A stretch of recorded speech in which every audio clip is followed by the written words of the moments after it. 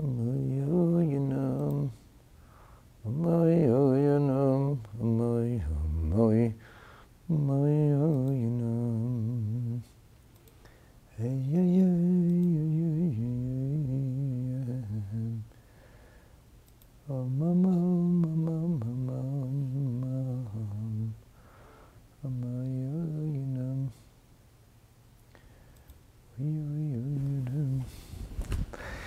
Thank you, ladies and gentlemen, for joining today as we are back to our Live with Certainty series. Before I open today's class, I want to thankfully acknowledge today's sponsor.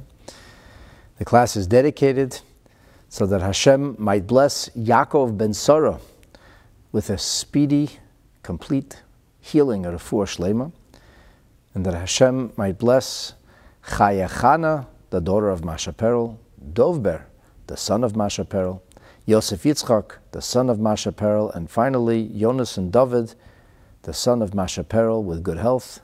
Hashem should bless them, that they should become happily married, and they should be blessed with children. Thank you. So, the seeker. We're all seeking success. Who doesn't want to succeed? Who doesn't want to be rich and famous? Who doesn't want to enjoy life? Who doesn't want to have their dreams fulfilled?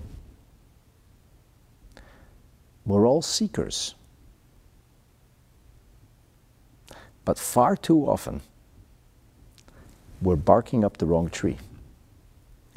We're looking in the wrong direction. That doesn't mean we won't find success sometimes despite it all. But it does mean that when success comes our way, it's not because we sought for it in the wrong place. By and large, these classes or episodes are standalone. You might be joining us for the first time. Okay, so it's number 13 or the 14th class in the series because we started with a prologue. You can listen and learn and be uplifted by the Torah we will study today. At the same time, to be sure, this is a series. And you'll best benefit if you take the time to listen to the previous episodes. But specifically, today's teaching is really a continuation of part 12. It's very, very much the, if you will, second half of the circle.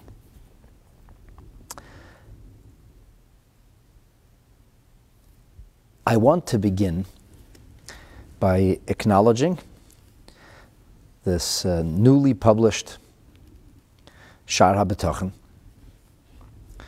It's a 𝐒𝐄𝐄𝐊 production, and it has helped me in trying to navigate my way through what is probably some of the most difficult shiurim I've ever had to prepare. This is not simple or easy to figure out, and at the same time, I believe that there are certain mistakes that are made here. And here is something that I want to point out.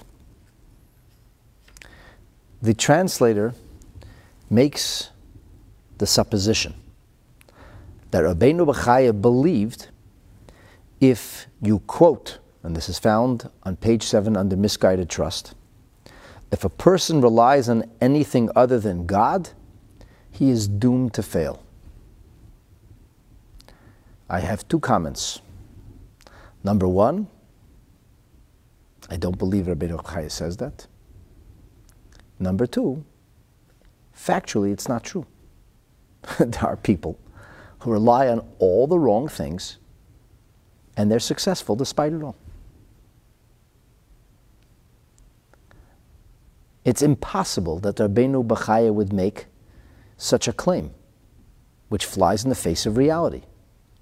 The Sha'ar HaBitachon is not a book of delusion. It's a book of Torah emet. And I know this is correct. I know this is true because I saw it openly in the words of the commentary of Radak and the Seforno, as I will share with you. And these great Rishonim aren't wrong. Here's what I believe Rabbeinu Bechaya is saying. You should know the source of your success so that you don't rely or trust the wrong thing. If it makes no difference, who cares? I didn't say it doesn't make a difference.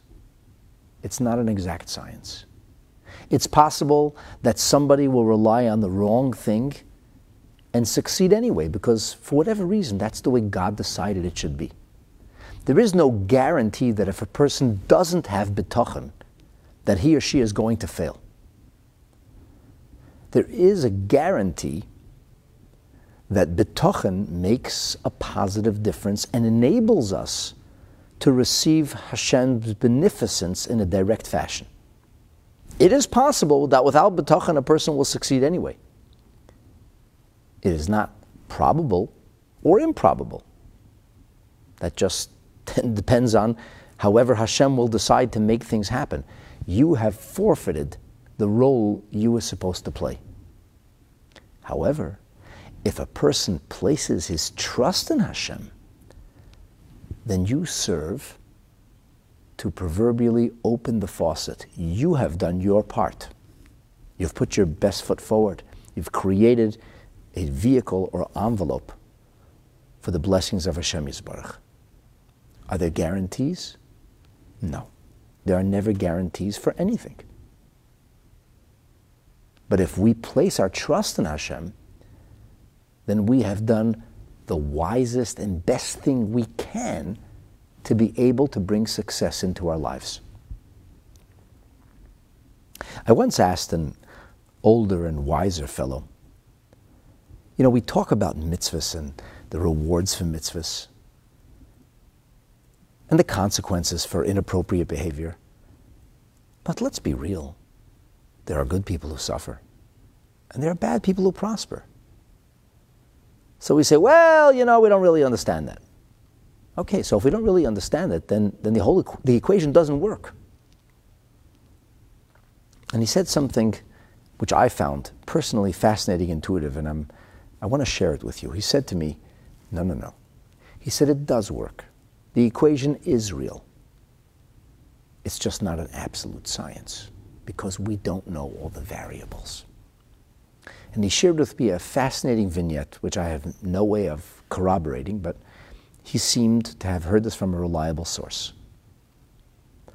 There was a sole survivor, Holocaust survivor, from his entire family. Nobody else made it.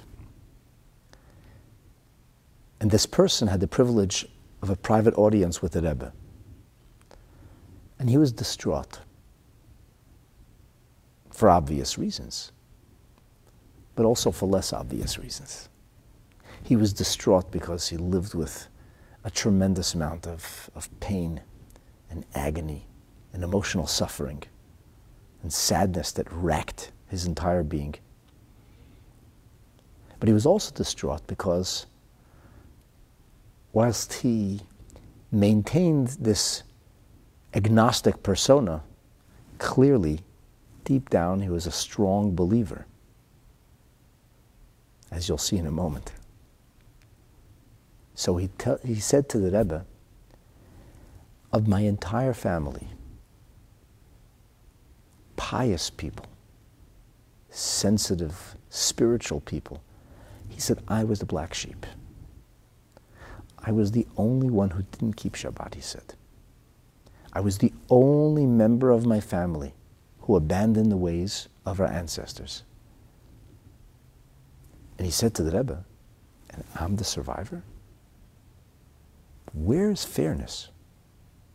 Where's the truth? Now, if he was really agnostic, I don't think this would have bothered him. I think like most people who claim not to believe, deep down he felt a very strong sense of belonging to Hashem. He wasn't a non-believer, He was angry. That's very different. You can't be angry at something that doesn't exist. So he tells the Rebbe, how is this possible?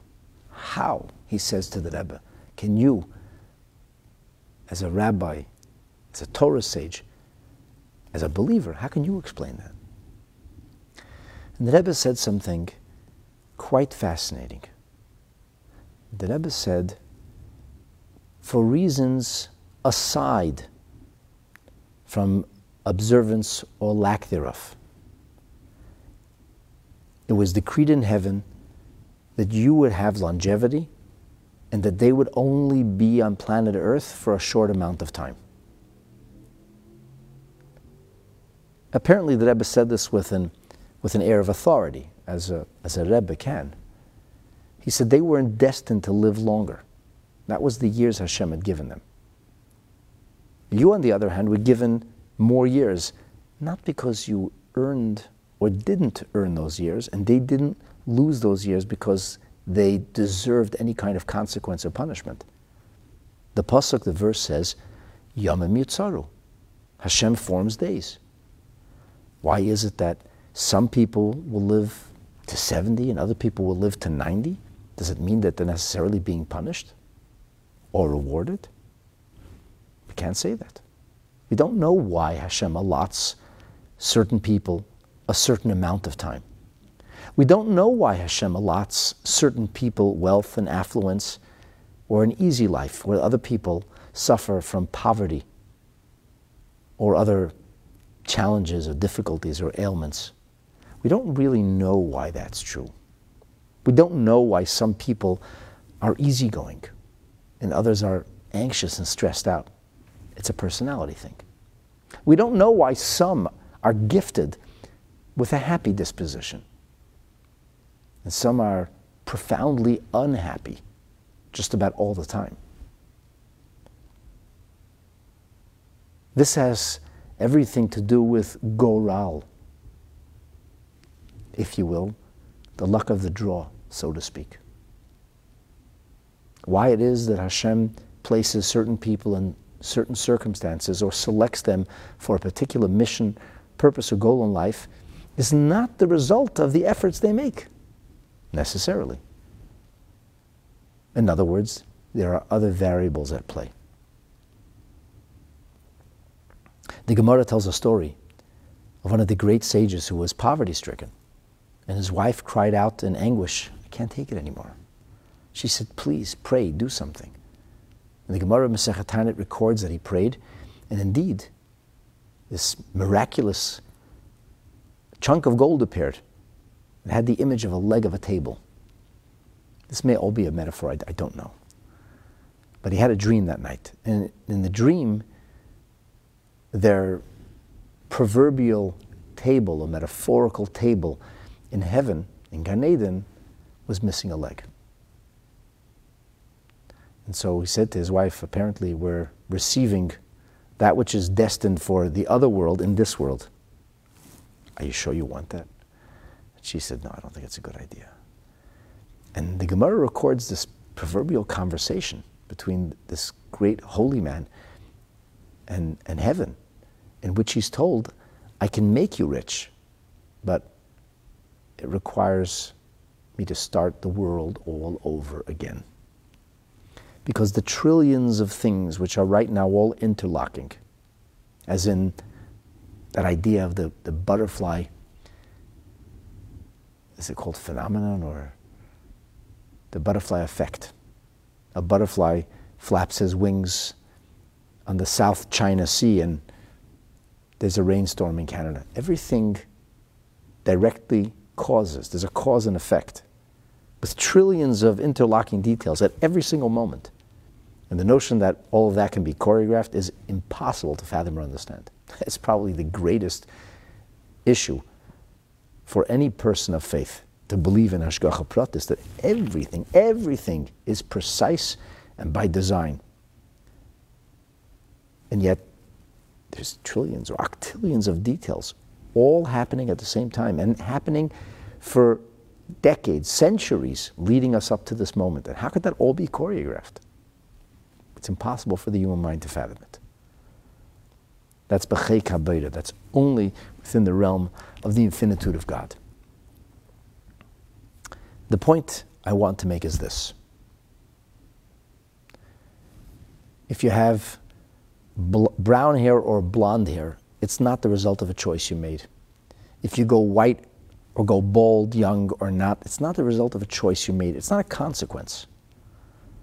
For whatever reason, in the grander scheme of things, in order for the world to come to the 𝙇𝙗𝙑 𝙃𝑒𝑛, this one has to be tall and that one has to be short, and this one has to be fat and this one has to be skinny, and this one has to be blonde or brown, and so on and so forth. And I'm just using these as examples.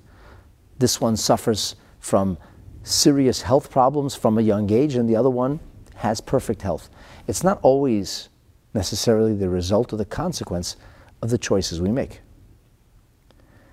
So it is possible that somebody's wealthy and somebody's successful, but it has nothing to do with their acumen. It has nothing to do with their devious ways, with their harnessing of their mind in a criminal fashion, or just in a duplicitous fashion, or just in a cunning way. That's not why they were successful. And the proof is that there are so many people who have laid these exquisite plans, elaborate schemes, which came to naught. So why lay the elaborate plan or scheme? Just trust in Hashem and do your part. And that's the thesis that we developed in the previous episode. Is it necessary that I'm going to be doomed? I don't think that's correct. I think it's a misunderstanding of the basic principles here. We have the translator and elucidator says that we're going to hear about young lions, which refers to strong people who rely on their strength, and that they are destined to be poor and hungry. Not necessarily. The point Rabbeinu Bechaya will make is that their destiny does not hinge on their strength. Their strength is not the reason for their success. There's a world of difference between the two. One is delusional and can lead somebody to say, this is ridiculous. It's not so. Or the other can help a person understand what this is about and actually develop and nurture proper bitachon, proper trust in Hashem. So with no further ado, I say that with the greatest of respect, and I love this book. It's fantastic, and it's been very helpful to me. But, it's got to be what it's got to be. In the previous episode, we talked about a verse that's found in the 9th chapter of the prophecies of Jeremiah, Yirmiyahu.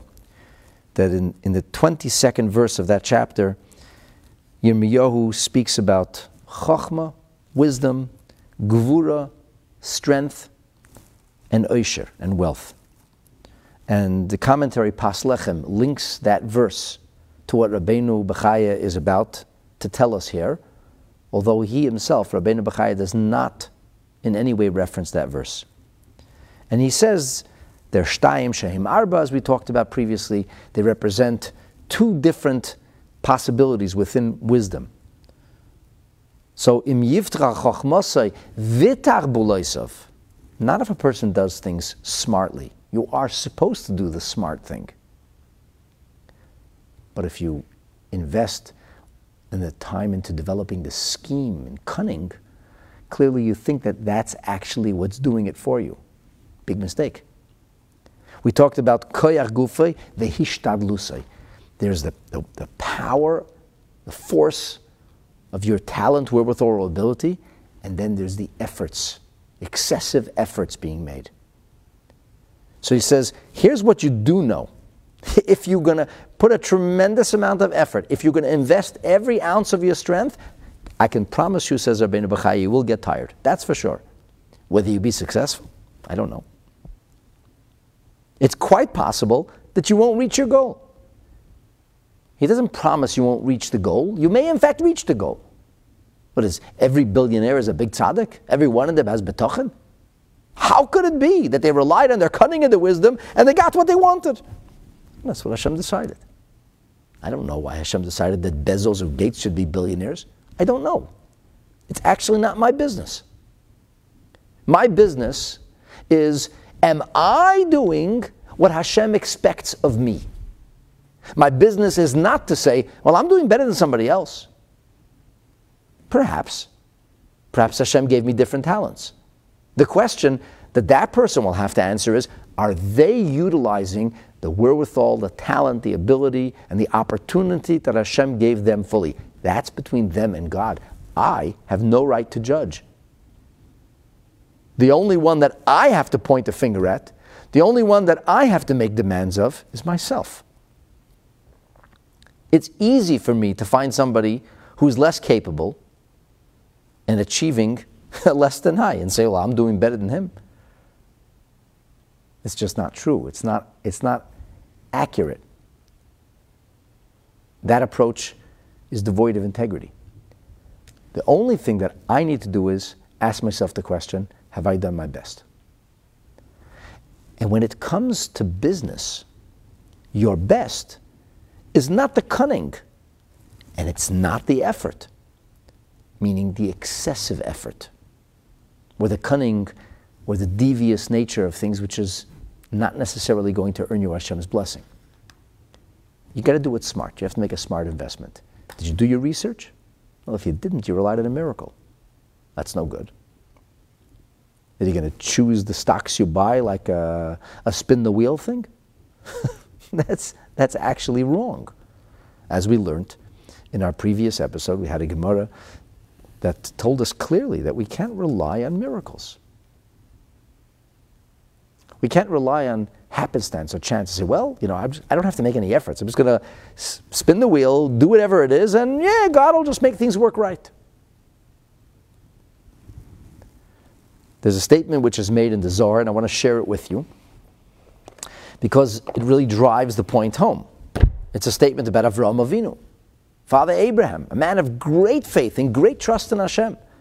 God sent Abraham off on a mission. He said, leave home, leave your family, and head off into the wild blue yonder. Where are we going, says Abraham? I'll tell you. To the place I will show you. Avraham Avinu does finally come to this place. He's not exactly welcomed.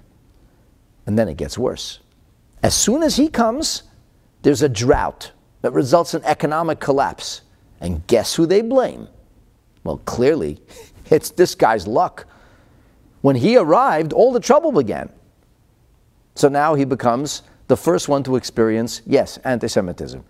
He's being blamed and scapegoated for the world's problems, or for the problems in that part of the world. And the bigger problem is, besides all the animosity that's directed against him, he actually doesn't know how he's going to survive. Clearly, he's got to go and find sustenance. He's heading down into Mitzrayim. And then he realizes he's got an issue. His wife, Sha'ar HaBitachon, is ravishingly beautiful. And he's heard about this place. They don't live morally. They're careful about certain sins since the Great Flood, and other sins, not very important. In a word, Avraham Avinu realizes that his wife will be coveted and eventually taken by force. But they would never commit adultery. Well, if they won't commit adultery, how are they going to take her? They'll make her available. How does that happen? Well, Avraham's not going to divorce his wife when they make a demand like that. But they can find other ways of eliminating Avram. In other words, Avram realizes his life is in mortal danger. Going to Egypt with Sarah likely means he'll be rubbed out, so Sarah becomes available. And then, we don't know how that happened. Somehow, a load fell from a high place that happened to land on his head. We're so sorry. Can I see you next Tuesday? This is what Avram's faced with. So you're going to say, well, Hashem told him to do this. Trust in Hashem. Avram didn't do that. First of all, he hid Sarah. He put her in a crate, a packing crate. That didn't work. But he made Sarah say that Avraham is my brother. And Avraham kind of figured they'd make offers, they'd give him all kinds of money, and they'd try to convince him, because in that part of the world, unfortunately in some parts still today, a brother has absolute power over his sister. He's the big brother, and he'll stick handle the people until they skedaddle out of there. They'll survive, they'll get some provisions, and they'll disappear, but at least nobody will rub him out, because killing him is not going to help. So Avraham says, I'm her brother. She says, he's my brother. Everything is, so to speak, they have an ironclad plan. What happens? Oh, it doesn't go very well. The Pharaoh himself ends up abducting Sarah. He turns her into the Duchess of Goshen, and he prepares the public for what will be a great royal marriage between the Pharaoh and the Duchess of Goshen. So Avraham does his part, and he has no anxiety whatsoever. What happens? Hashem saves Avraham. But the question is, if a miracle happened to save Avraham, why did he bother going through this ridiculous situation? Why did he bother hiding Sarah? She gets caught because the tax man is looking to see what he's bringing in. And then she has to lie, or say a white lie. It's my brother, it's my sister. Hashem's going to save her. So the Zohar says, Vayomer Avram, this is found in the Zohar of Parshas Vayera, on page 111, side B. Taninan, we learned, Kevan le'liboy le'lebarnash le'samchal niso. Why did Avram say, Achoti, she's my sister? Because a person is not permitted to rely on miracles. 𝙒𝐄𝐄𝐊𝐃 archish niso le'barnash. And if Hashem does a miracle, as he did for Sarah and Avram, so that doesn't mean you can expect that another miracle will necessarily happen. He shouldn't rely on another miracle. Guess what? He didn't. In fact, when he came to a different part of that geography, where he was faced with a similar problem, he didn't even have the conversation with Sarah this time. It was a given. He said, it's my sister. And poor Sarah got abducted by a different monarch this time. Hashem protects her. But you see that Avram didn't assume God made a miracle the first time. He'll probably make a miracle the second time. Avram Avinu did his part. Now, between us, did Avram's part help? Did his idea work? And the simple answer is, yes and no. On one hand, he wasn't killed, because they would have killed him to free her, so he wasn't killed. But on the other hand, Sarah was abducted anyway. Indeed. And he trusted in Hashem, and a miracle happened. But he did his part. And this, my dear friends, is the paradigm for that of which we speak. You must do your part. The rest is in Hashem's hands. Sarah Imenu wasn't saved, per se, because Avraham came up with an elaborate scheme presenting her as his sister. Sarah Imenu was saved because Hashem decided to save Sarah, because a miracle happened. But Abraham had to do his part even the second time around. Because if a person does otherwise, then in that case,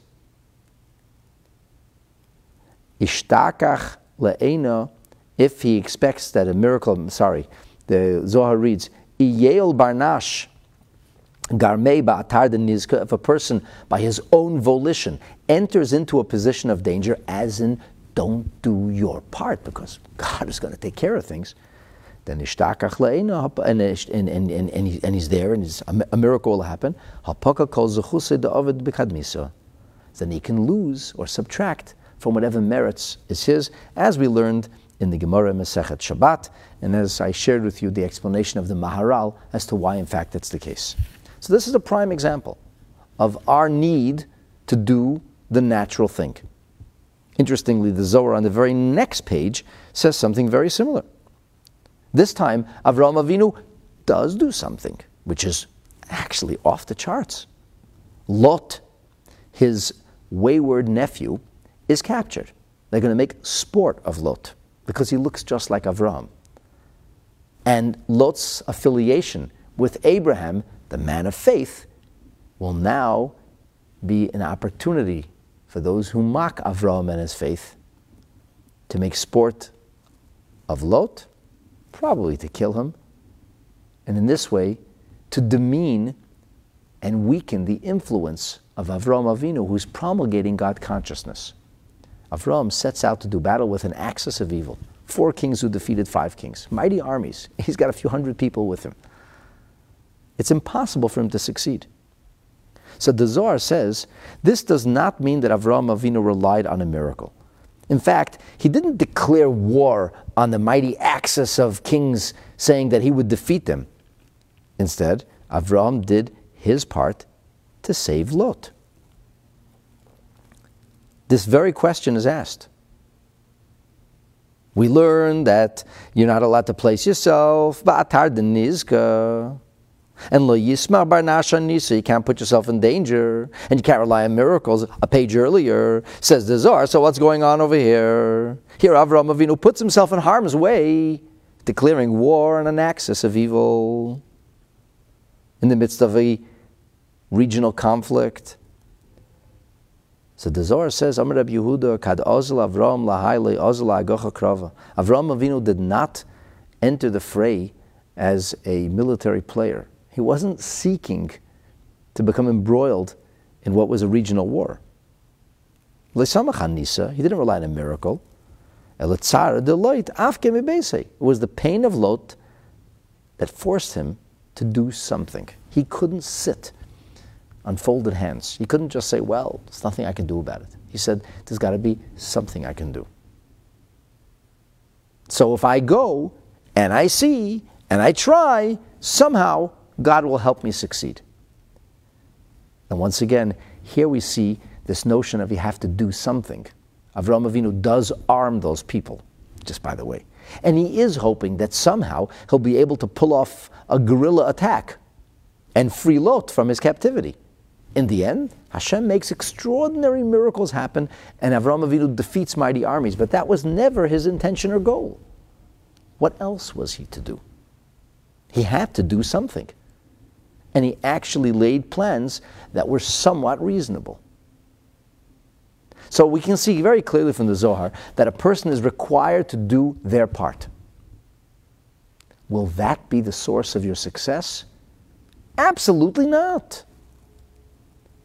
And as we continue now, we learned previously about wisdom, and the 𝐾𝐄𝐿 HaLevavah said that we see, with regard to wisdom, we have this verse, this pasuk that says, 𝐒𝐄𝐄𝐿 𝐵𝑎𝑟ْmam, he traps clever people in their cunning and shrewdness.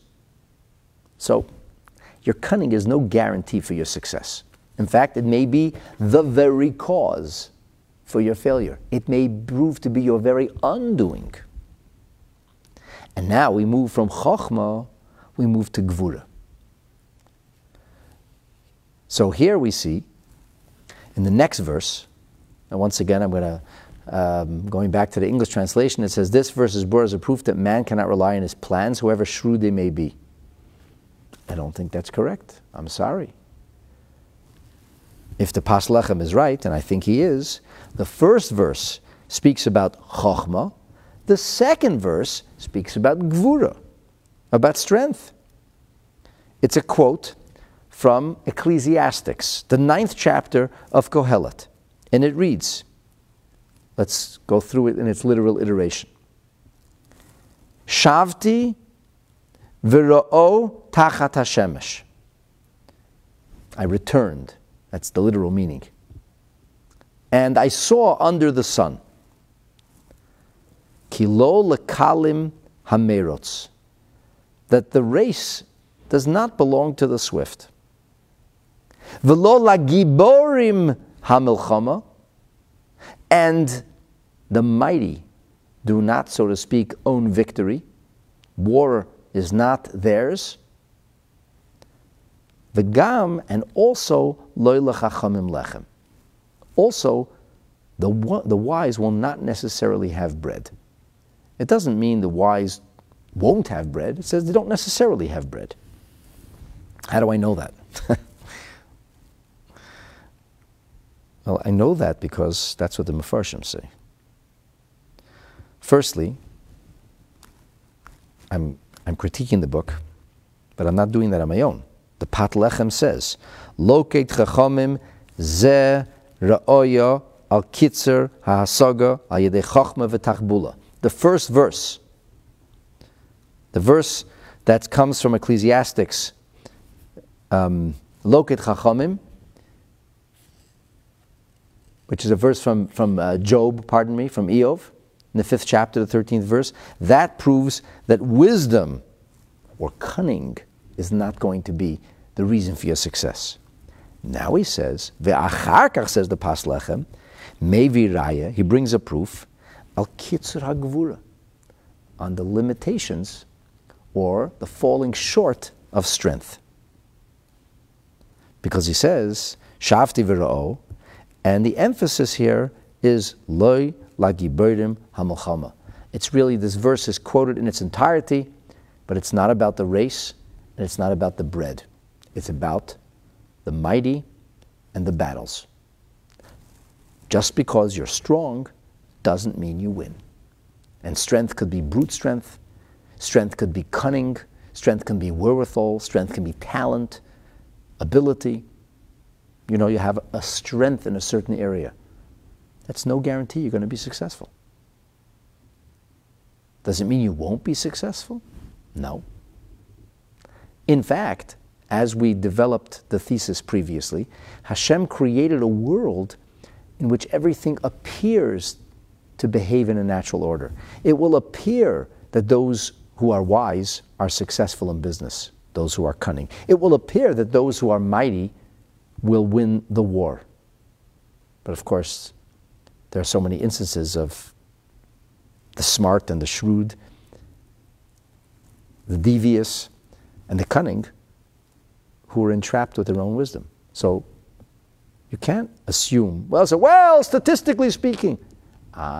Statistically speaking, actuarially speaking, the likelihood, that notion of likelihood, or statistically speaking, is factually and scientifically incorrect. And I'll give you a simple example. It is a scientific fact, any perfectly logical mathematical equation, that if I throw a coin up in the air, there's a 50-50 chance of it landing heads or tails. And if I throw it up a second time after it landed heads, there is the same 50% chance that it's going to be heads or tails. If I get heads 10 times in a row, the 11th time I throw it up has the same exact 50% chance. It's not, if you threw it up 10 times and you got heads, chances are you're going to get heads again. Assuming that things aren't weighted and it isn't actually doctored. If it's really just a toss-up, the chances are always 50-50.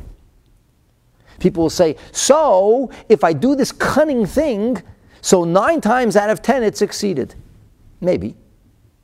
But that's not why you succeeded. The success didn't come from the cunning, the success came from Hashem. That's what Torah teaches. It might appear to come from the cunning. That's part of God's plan. It appears that there's no God. That's also part of His plan. The world, by nature, is a helam, an obfuscation and a concealment. Hashem arranges it that way. It looks like your cunning did it. Except that it's just not true. Number one, it's impossible to explain why sometimes the cunning did work and sometimes the cunning didn't work. He said, circumstances. Oh, I see. So you're not the master of your destiny. So circumstances can happen. Well, who's in charge of that? Who decides that? HaKadosh Baruch Hu. Aha. So then the source of success ultimately, or the decider, is HaKadosh Baruch Hu. So why would you be cunning? Just be smart. Why would you be devious? Just do the intelligent thing. Why do the intelligent thing? Why do anything? Because that's what Hashem wants. That's part of the natural order that we are commanded to live within. Otherwise, we're reaching for miracles. We're not permitted to do that. Not because God can't do miracles. That's not the way Hashem intended life to be. Avraham Avinu couldn't rely on a miracle. He lived with miracles. His entire saga is one enormous miracle. Everything that happened with Avram is supernatural. But he didn't rely on those miracles. He always did his part. And then he relied on Hashem. As a well-known Air Force pilot turned businessman and chassid once said, you plan and you plan, and then you plan. You prepare, and then you prepare. And then he said, and then you rely on Hashem, which is the only true source of success. Why the planning? Why the preparing? That's what Hashem wants. That's what Torah asks of us. Does it mean that if somebody relies on their acumen or on their strength that they'll fail? I'm sorry. Doesn't say that. Rabbi Mendel Kaplan never says that. He never makes that claim. And it's a false thing to say. It's not true. There are people who don't rely on Hashem and are very successful. It is possible that there's somebody who relies on Hashem and for whatever reason, Hashem decides they shouldn't be successful. But our job is to rely on Hashem and to trust in Hashem. And as we'll soon see, when you rely and trust in Hashem, you're able to make miracles happen. Not by virtue of relying on miracles, by virtue of doing your part and placing your trust in the singular source of success and sustenance. So this next verse is a proof for strength, says the Pas Lechem. He makes that very, very clear.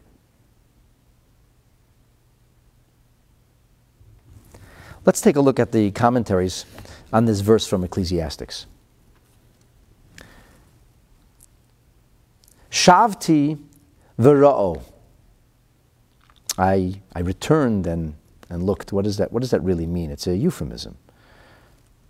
Mitzudas David says, Chazarti. I came back to look at things again. V'ra'iti. And here, says King Solomon in his wisdom, here's what I noticed. Haradifa, the pursuit, the running really fast. It didn't help those who were light-footed. That wasn't what won or carried the day. Lola giborim hamochama. He says, hagvura lo ha'ila. The wisdom didn't help. The strength, didn't help. Lachachamim lechem, he says, lo ha'ila chachma. But the Pas Lechem says, we already talked about chachma previously. That's the first thing we addressed. The reason to bring this verse is because we're addressing gevura. Here's what the Sefarno says. A very, very powerful message. He says, aren't we the masters of our own destiny because we have the freedom to choose? Didn't Hashem give us that ability? It's not so simple. The Sefarno says, Afal pi sha'amarti, even though I, Rabbi Avadia Sefarno, myself said earlier, Sha'arashut nesuna lebechira anushiyat, that God gives freedom of choice to humanity. He says, Shavta v'o shalo yit'am et zeh. What has Shlomo HaMelech returned to see? He's returned to see that despite the fact that God gives people choice, that choice is only for things which are in relationship to Hashem and the things we're supposed to do. In the words of the Sefarno, Zulati b'dvarim shehem b'nei gmul v'onesh, the things which you are rewarded for or suffer the consequences for or are punished for. Those are the choices we make. In other words, the things that are Yiddishkeit related. I didn't choose to wear this tie today. It's predictable. There's a whole slew of things that led me to choose this tie today, even if I couldn't have predicted which tie I was going to choose. It's not a mitzvah to wear a gray tie or a blue tie. It's irrelevant. That means my choice in it is irrelevant. Everything is relevant. Somehow this is a part of Dira B'Tachtonim, and somehow that's a part of Hashem's plan that I should be wearing a gray tie today. I have no idea why. or wearing a gray suit today. But the fact remains that I didn't choose to do it because it's not a mitzvah. I'm not going to be rewarded or punished for wearing a gray suit or a gray tie today. I will be rewarded for putting on tefillin today. I'm probably not going to get much of a reward for it because it wasn't very hard for me to do, and it's almost second nature for me, and I couldn't imagine, God forbid, not putting on tefillin today. But I'm still going to be remunerated in some way. It's a positive thing I did. I chose to learn Chassidus before davening today. That was a little harder, a little less natural. Probably that was a harder choice to make, and I get maybe an ounce more credit for that. You see what I'm saying? To run really fast to win the race, that's not a choice per se. Hashem decided who's going to win the race. Well, if Hashem decided to win the race, why should I even enter the race? Because you need to do your part. And how should I run? As fast as you can, using every ounce of strength and wherewithal.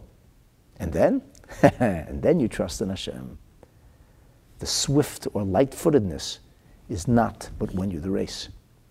Although you had to invest every ounce of light-footedness and swift strength to be able to compete.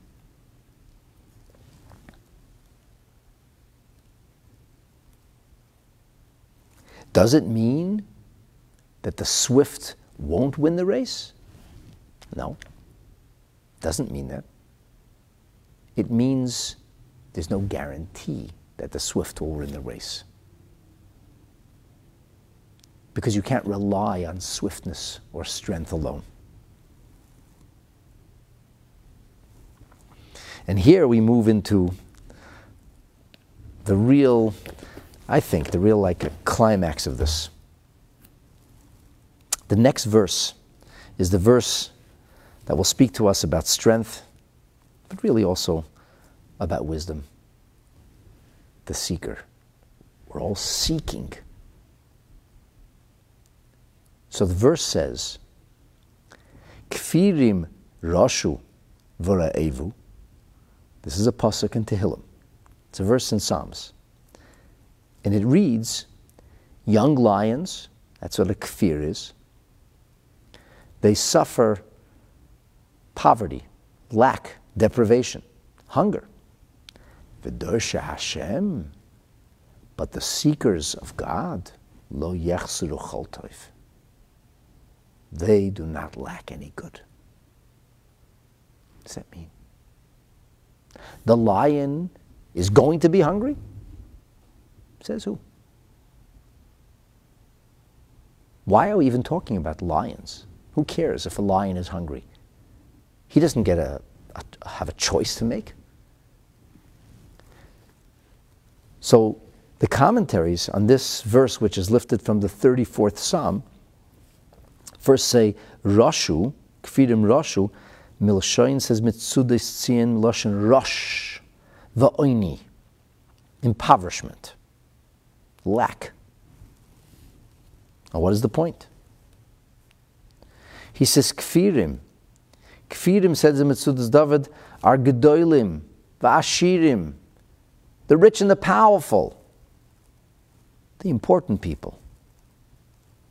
Ibn Ezra says, Bnei Adam hadoimim likfirim, people who are like lions. Maybe today we use the expression tigers. Litreif b'rei v'achlam, they rip their prey. Ever hear the expression? That lawyer is a tiger. That business person, he's a tiger. It's a euphemism. Once upon a time, they said he was a young lion, an ambitious lion. Listen to me carefully, my dear friends, to the way Rabbeinu 𝙁𝙁 explains this verse. He says, Kfirim, sheyesh lahem gvura, that they have heroism, they have stamina, they invest tremendous effort, tremendous force and power. B'bakashas torfam, when they seek their prey. Pa'amim, sometimes, rashu v'ra'evu. It doesn't say they're going to be hungry. He says young lions are destined to be poor and hungry. I'm sorry, it doesn't say that. Radak doesn't say, and it's not true. There are plenty of lions who aren't hungry. Lions, and people who act like lions and tigers. And they're doing very well.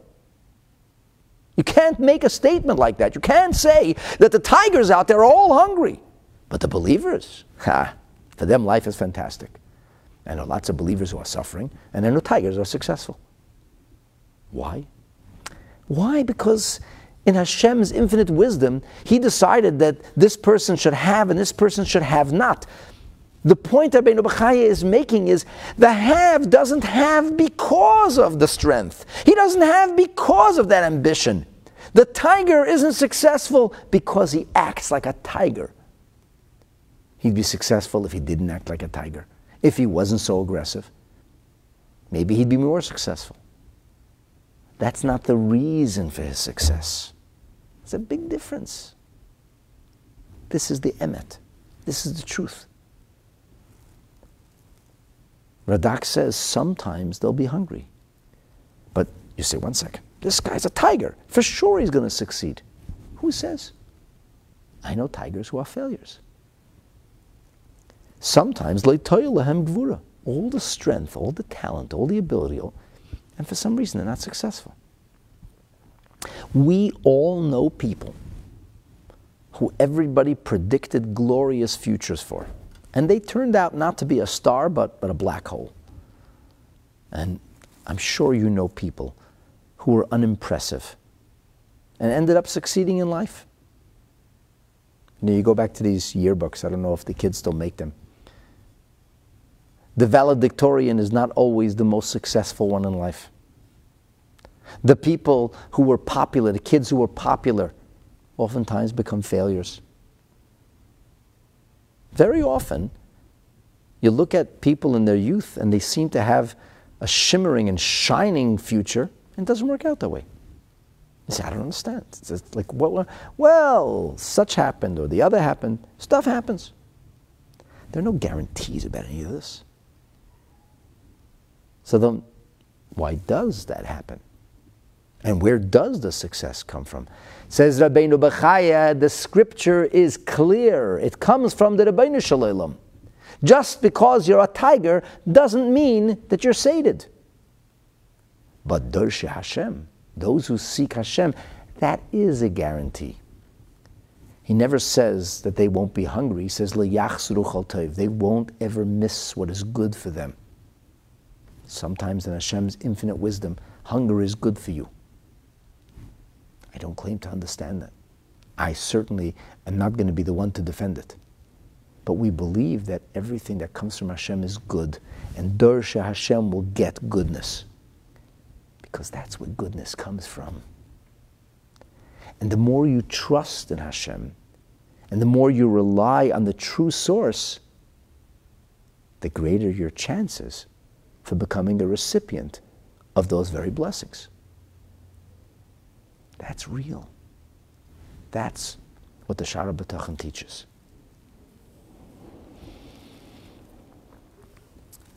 So, it's pretty clear that, as the Toiv Halavonon puts it, Kfirim are 𝙄𝙧𝙑𝙀𝙧 koyach, the mightiest, the abirei leiv, the courageous of heart.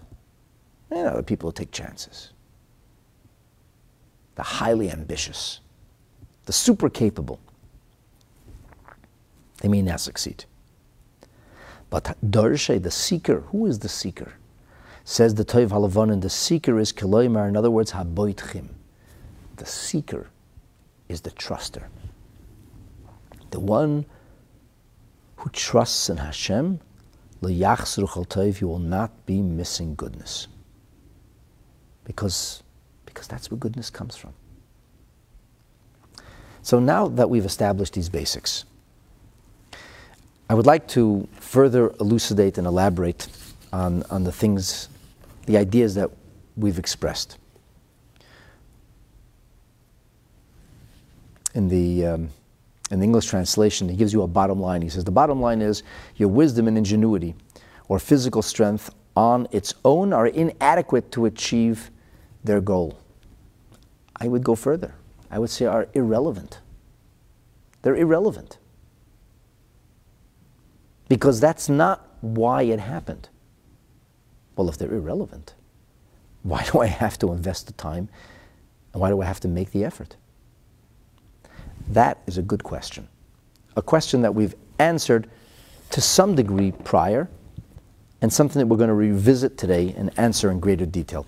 The ideas we're going to talk about now are really intrinsic to the faith in Hashem that we're required to do our very best, put our best foot forward, albeit not relying on the efforts we make. So let's begin our journey invoking a verse that we've talked about previously, but I want to take you back to the source now, and I want to spend time delving into this because what we're really doing together today is creating the proper understanding of how we should view the work ethic, the efforts we make, and where our success comes from. Some of the things we talked about today can lead you to say, hey, like, why bother? It's a waste of time anyway. It makes no difference, which is wrong. I'll just sit on my hands. If God wants me to be wealthy, I'll be wealthy. If He doesn't, I won't be anyway. Why bother making the effort? And the answer is because Torah says you have to. That's the right thing to do. Healing comes from God, but you have to make the effort of choosing the best doctor or surgeon. And after you make the effort of choosing the best doctor or surgeon, you know, the one who has a 95% success rate, versus the surgeon who has a 50% success rate. Although each surgery, in truth,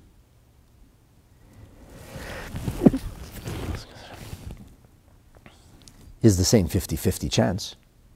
You see the talented doctor also failed sometimes. Why did he fail? He said, well, this happened and that happened and it was unpredictable. Okay. So there's no guarantee for anything. Well, then why should I look for the best surgeon? Why do I have to spend the extra money and make the extra effort? Because Torah says you should. Since we're talking about doctors and health, there's a beautiful vignette from the Maggid of Mizrich, who once said, if Hashem is the Reifich Basar, if God, in fact, is the one who brings healing, so why do we look for a bigger doctor? And he said that whenever a doctor goes about his business or her business, there's a malach, an angel that aids or assists him. And he said, a bigger doctor gets a bigger malach. But let's go back to business. Deuteronomy 15. The Torah is talking about a person who completes a period of indentured labor. In English, it's called a slave. It means you don't have the right to quit or to say, I like this work, I don't like that work, or I don't do that. I don't do windows. I'm not making you coffee. I was hired to do something that I feel comfortable doing, something I like doing. I'm not going to do that. So truth be told, you're not obligated. As an employee, you're not obligated. That's a choice you make. You can walk. If you're an indentured laborer, you have no longer the freedom to choose. That's the meaning of a slave from a Torah perspective. It's nothing to do with beatings or abuse, be it verbal or physical. It has nothing to do with a lack of dignity. On the contrary, the Torah says you have to treat him with tremendous dignity. And you're not allowed to abuse a person ever. But this person does not have the ability to walk away from a job. The Torah tells us that when that period of indentured labor ends, you're required to make sure that he leaves with what you would call in modern English a severance package. You give him gifts. You show him appreciation. He's got to figure life out himself now. He had good job security. Make sure he has something to start with. Verse 18 of chapter 15 of Deuteronomy says the following. Lo yikshe ve'einecha. Let it not be difficult in your eyes. When you send him away chafshi free, me'imach, because you must give him as I told you to give him. And the verse finishes off, and God will bless you in all that you do. So on a literal level, the Chizkuni says, whenever Hashem tells us that we should be mevater, that we should be a little bigger. Get over it. Move on. It's hard for you to do this. You don't want to give things. Just be nice about things. And Hashem promises you, you do what I asked you to do, and I, in fact, will make sure you'll be missing nothing as a result, because your handiwork will be blessed. So that's the pshat, that's the literal meaning. And that's why it shows up here. But although that is the literal meaning in context of this verse, the broader message is, Uveirachacha, Hashem 𝐒𝐄𝐄𝐊𝐿, Hashem will bless you b'chol asher taseh. The broader message is, you need to make the efforts. It doesn't say, Uveirachacha Hashem, you gave the money away, you didn't want to, don't worry, Hashem will take care of you. The money will come from somewhere else. It doesn't say that. It says you'll have to make the effort, but your effort will be blessed with success. So here's the way the Sifri, the Medrash Halacha, on the book of Numbers and Deuteronomy and Bamidbar and Dvarim puts it. Quote, Yachol afilu oimedu. Oh, Hashem's going to bless me because I did this mitzvah. Because I gave the severance, I took care of the indentured labor on the way out. I didn't slam the door when he left. Well, now I just sit back, relax, and enjoy. And watch the miracles come raining down from heaven. Absolutely not. Talmud loymar b'chol asher taseh. You still need to make the effort. Hashem will bless you, but the blessing will manifest itself in the efforts that you will invest. Now, on a literal level, this is talking about that particular mitzvah, and it may be hard for a person to, to open his hand and to be generous. But ultimately, what we're really talking about here is all success in business. This is seen to be, broadly speaking, a general attitude. You need to do your part. As we emphasized in our previous episode, quoting an edited talk from the Rebbe in the 31st volume of 𝐒𝐄𝐄𝐊𝐿 on page 173, that you must know that your work is only a vessel, it's an envelope. There's no guarantee that it's going to be filled. Dahainu, hishtadlusei v'asiyosei einom hasiba. Your efforts are not the reason for your success, they are merely the envelope through which the success is delivered.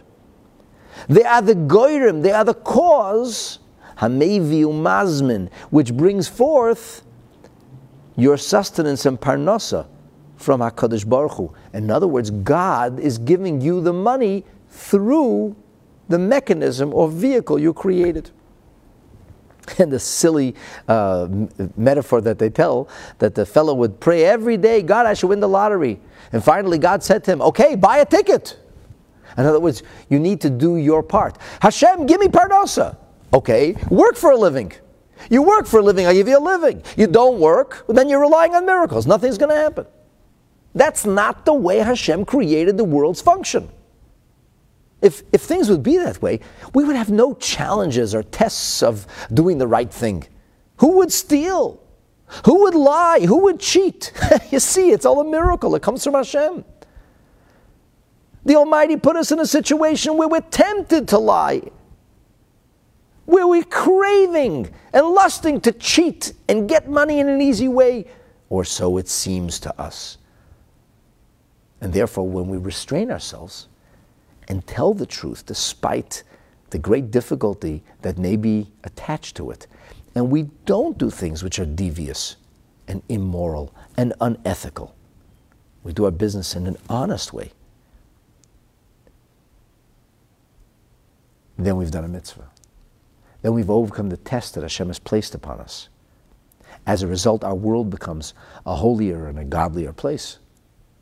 And Hashem gives us our parnasa in a straightforward manner. The notion that lying and cheating will earn you a living is simply wrong-headed. And just as the notion that the lying and the cheating is what earned you the profit, the notion that your efforts or acumen is what earned you the profit is also wrong-headed. truth is that Hashem decided to give you, sometimes in spite of your lying and cheating, in spite of your devious approach, in spite of your cunning, maybe even in spite of the inordinate amount of effort you put in. And the proof is that there's lots of liars and cheaters who don't succeed, and lots of people who put in enormous amounts of effort, and they come up empty-handed. And sometimes a person puts an effort and has marvelous success, and he's doing the exact same thing, and all of a sudden it's not working, and he doesn't know what he did, no difference. He doesn't know what changed. Because success ultimately comes from HaKadosh Baruch Hu. This is not a joke. This is serious. That's what we, the Jewish people, believe. That's the meaning of bitachon. Guarantees? No guarantees of anything. It's always going to be a nisayon. Until Mashiach comes, there's always going to be the possibility of thinking that your efforts are what earned you your reward. But we believe that's factually untrue. I want to share with you some fascinating teachings that's found in the Hakdama, in the preface to a sefer which is described by its author, the Mittler Rebbe, the second Rebbe in the Chabad-Lubavitch dynasty, as Techachas Musar Haskel. This is a book of rebuke. It's an ethical kind of teaching, a collection of ethical teachings. And these are sobering words. Words that are designed to bring people down to a common denominator and not get carried away with self-importance, with lust and craving, with their own success. That's what this book is about. So there's a Hakdama, there's a preface. And about, I don't know, I would say about 40% of the way in the bottom of page 4, the author, the Mittler Rebbe, says, so how does a person maintain the proper attitude? How does a person not get, swept or carried away with himself or self-importance? And he begins to describe the notion of making a living. He says, our sages said, Ma yasa adam v'yisasher. What should a person do to become affluent? Yarba b'schera. He should spend a lot of time working on his business. Now, that sounds to be what most people will tell you. You want to be wealthy, work hard. You want to make a lot of money? Work very hard. You want to make the most money? Don't do anything but work. Devote your whole life to work. Care not about your family. Care not about your own spirituality. Don't do anything recreational. Don't do anything which is of a higher interest or stimulation. Just work. You'll be miserable? Maybe, but you'll have a lot of money. That's actually not true. But why did the Gemara say that then? He says, it certainly seems that way. And the Mittler Rebbe explains this in the most fascinating way. He said there are two ways in which a person could engage in business and turn a profit. I'll sum it up in easy English. Fast nickels or slow dimes. So you're either selling a lot of merchandise, making a small profit on it, maybe selling less merchandise, making a little bit of a bigger profit on it. Whatever, nickels and dimes. You're turning small amounts of profit. And you're doing a lot of it. And it works. Your investment is relatively small. Your profit is relatively small. But this creates the vehicle through which Hashem gives you your parnasa. And then he says, there's the high-risk investments. There's the person who puts in a very large amount of money, puts in a relatively small amount of effort, and he sells the product for a tremendous profit. Now, which would you prefer? To work on nickels and dimes? Whether they're fast or slow, but to work on nickels and dimes and bring in small amounts of profit? Go through 100 transactions and you're making dimes. Go through 200 transactions and making nickels. Or go through one transaction and you make whatever you made, make $100 like that. Invest $1,000 and sell for $100 profit, instead of investing $1 and selling it for $1.10. So he says, it's much easier. It's much easier. It's much quicker. That's the get-rich-quick scheme kind of thing. However, says the Mittler Rebbe, even though that's true when it works, it's not true when it doesn't work. In fact, it's quite the opposite. Because just as you could make a large profit, you could also, you can lose your entire investment. In fact, you could end up in huge amount of debt because you borrowed in order to invest. And now you have to pay the money back. You can bring yourself into total ruin. He says, what's the difference between these two ways? One, he says, seems to follow the course of nature or predictability. You make most of the time, you lose some of the time, but the losses are small, the profits are small, but the margin in the end balances itself out and you make a living. On the other hand, here's a person who works very little and he has tremendous bracha v'atzlacha. Tremendous blessings. But it can go the other way too. And the Mittler Rebbe says this. He says, you can choose the path that Hashem will choose for you, depending on how you spend your time. He says, if a person devotes himself to Torah, and he says, I am going to make sure that I'm mekabel oil haTorah, ma'avirim mimenu oil derech eretz. Then Hashem may say, you devoted yourself to Torah study, I'm going to create a situation for you where you'll be able to have the time to continue to study Torah. He says, that's how a person can bring his bracha. Bracha doesn't mean that manna is going to rain from the heavens. It doesn't mean that you're going to see miraculous things unfold without effort.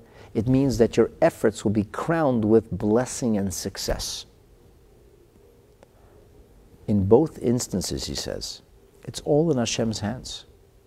The question is how invested are you in the ordinary reality, or what are you doing to earn the added bracha?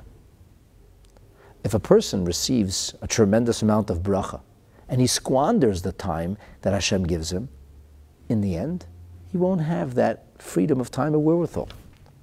Mishnah says very clearly, in the 4th chapter of Pirkei Avot, Rabbi Yonasan said, Kol hamakayim es haTorah me'oni, anybody who fulfills the Torah out of deprivation, utilizing every tiny bit of time he has to study Hashem's Torah, to perform Hashem's mitzvahs, soifil l'kaimim me'osher. In the end, he'll be able to do so out of affluence. But kol mevatel es haTorah, anybody who violates the Torah, me'osher, because of the wealth that he has, soifil levatli ma'ini. Hashem gives you the blessing for a reason. So utilize the blessing appropriately. In other words, there is a good deal of things we can do to affect the outcome, although there's never a guarantee. The more bitachon we have, the more trust we place in Hashem, the more we utilize the opportunities that HaKadosh Baruch Hu gives us, the more poised we are to see amazing things unfold. The Mittler Rebbe says this is actually the story that we hear about in the scripture of Yitzchak and of Yaakov. He said Yitzchak wasn't in business, he went into farming. He said farming is just like business. You make an investment. You take those bulbs, those seeds, you put them in the ground, they rot. Now the question is what comes? For Yitzchak, there was an extraordinary yield. That was a special blessing. He was planning to give tzedakah. So Hashem blessed him despite the fact that there was drought and economic collapse and nobody else's field was succeeding. Hashgacha pratis means the whole world can be melting down and you could be doing phenomenally well. And you earn those brachas. You earn those blessings which come from Hashem by dedicating yourself to HaKadosh Baruch Hu. That's what brings it to you. Mittler Rebbe says this is the case with Yaakov. Yes, Yaakov worked hard, but at the same time, Yaakov maintained his values. And because of that, Vayifreit Sa'ish, the Vayifreit Sa'ish, which represents explosive growth, was not the sum of his hard work. The hard work created the vessel for a bracha called Ufaratzta. Of course you have to work hard. Of course you have to make the diligent efforts. If Hashem deems it that you have to work less, aren't you fortunate? Now use the time and wherewithal appropriately. If Hashem deems it that in natural means you have to work for a significant amount of time, well, then you do what you must. But remember, the bracha comes from Hashem. If a person comes along and says, the only way I can make a living is by working on Shabbos, it's not possible. It looks that way. If you will only overcome that very big test, you will see that HaKadosh Baruch Hu finds other ways to give you parnasa. In other words, the litmus test is always, am I violating the Torah? Am I lying? Am I cheating? Am I stealing? Or am I being ethical and honest and straightforward? Am I keeping Shabbat? Am I coming to shul and involved in my daily prayers with a minyan as I'm supposed to? Am I studying Torah every single day? These are the things that bring us those blessings. Rabbeinu Bechaya's emphasis in his teaching is that our bitachon gives us that advantage because the blessings come from Hashem. And I want to conclude with this. In that very talk, the Rebbe suggests something stupendous. He says, the truth is, it's deeper. Zeh shebirchas Hashem hi tasher. This notion that it's the blessing of Hashem that brings success. Einei rak mishum. It's not only because mezoynei shel adam, a person's sustenance, haba aloi, which comes to him, al yedei iskav, by virtue of his efforts or transactions. Bedarkei hateva, using the medium of nature. Toloi ach v'rak b'HaKadosh Baruch Hu, is entirely vested ultimately in the hands of Hashem, who is manig hateva. He is the one who controls nature at all times. It's not just that. The Rebbe says it gets much deeper. Ela oidzos. And not only furthermore, he says ve'ikar. And here, my dear friends, the Rebbe addresses Am Yisrael, members of the nation of Israel. And he says, B'nei Yisrael einam nesunin mi'ikara tachas shilton v'hanhagas hateva. We are never shackled or limited by nature. The natural reality has nothing on us. Rather, K'mavur b'chama mekaymis, as is explained in multiple occasions in Torah literature, Shebnei Yisrael mekablim chiyusam meyes havaya shelamayla min hateva. As a member of Am Yisrael, you will necessarily receive your sustenance, your needs, from the level of divinity, which is transcendent, entirely transcendent of nature. V'hainu, that is to say, Shehu yizbarach mashgiach u'manig esenyonei Yisrael b'hashgach miyuchedes. Hashem provides for us in a unique and supernatural way. However, in order for us to receive this beyond rhyme and reason, natural means kind of sustenance from Hashem, we have to do our part. We have to have the maisa. We have to have the action. It's only rak, only. Not that, as he writes here, it's inadequate. It's not just inadequate. For us, we must know that hurak, it's only mishum sharotza HaKadosh Baruch Hu. You need to make the investment of time and effort. You need to invest yourself in your business matters, because that's the way Hashem wanted it to be. That the anhaga hanisis, that these miracles that He gives us, should come through the means of nature. It should look natural. You did your part, and there was a blessing. It looks natural, somewhat. V'lachein hilbish, Hashem camouflages. He dresses or masquerades these nisim bilavusha hateva, in what seems to be the raiments of nature. Asiya b'darkei hateva, doing your part, so to speak, using natural means. But this asiya, my friends, these efforts, all that acumen and smarts, all that strength and talent, that's not the reason at all. It is only a levush chitzeni. It is only an external garment. It just looks like that made the difference. So that you receive the hashpah, you receive the beneficence, the benefaction from a place that entirely transcends nature. So, my dear friends, in summation, our blessings, our sustenance is entirely supernatural. We need to go through the motions, but never make the mistake of thinking that it's those motions that are actually making it happen. The worst thing we can do for our own success is not realize the true source. And the most powerful thing we can do to bring ourselves that blessing is to utilize the time and the wherewithal that Hashem gives us appropriately, and to place our trust in Hashem. You do your part because it's got to look natural, but your blessings come from an entirely transcendent source and place. That's the story of our parnasa, and that's the story of the power of trust and bitachon.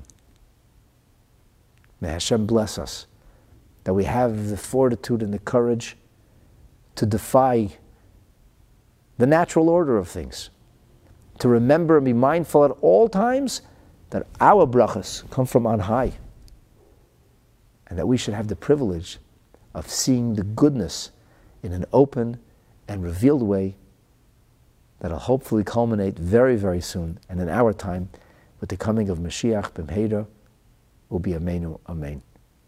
Thanks so much for joining. Have a beautiful day.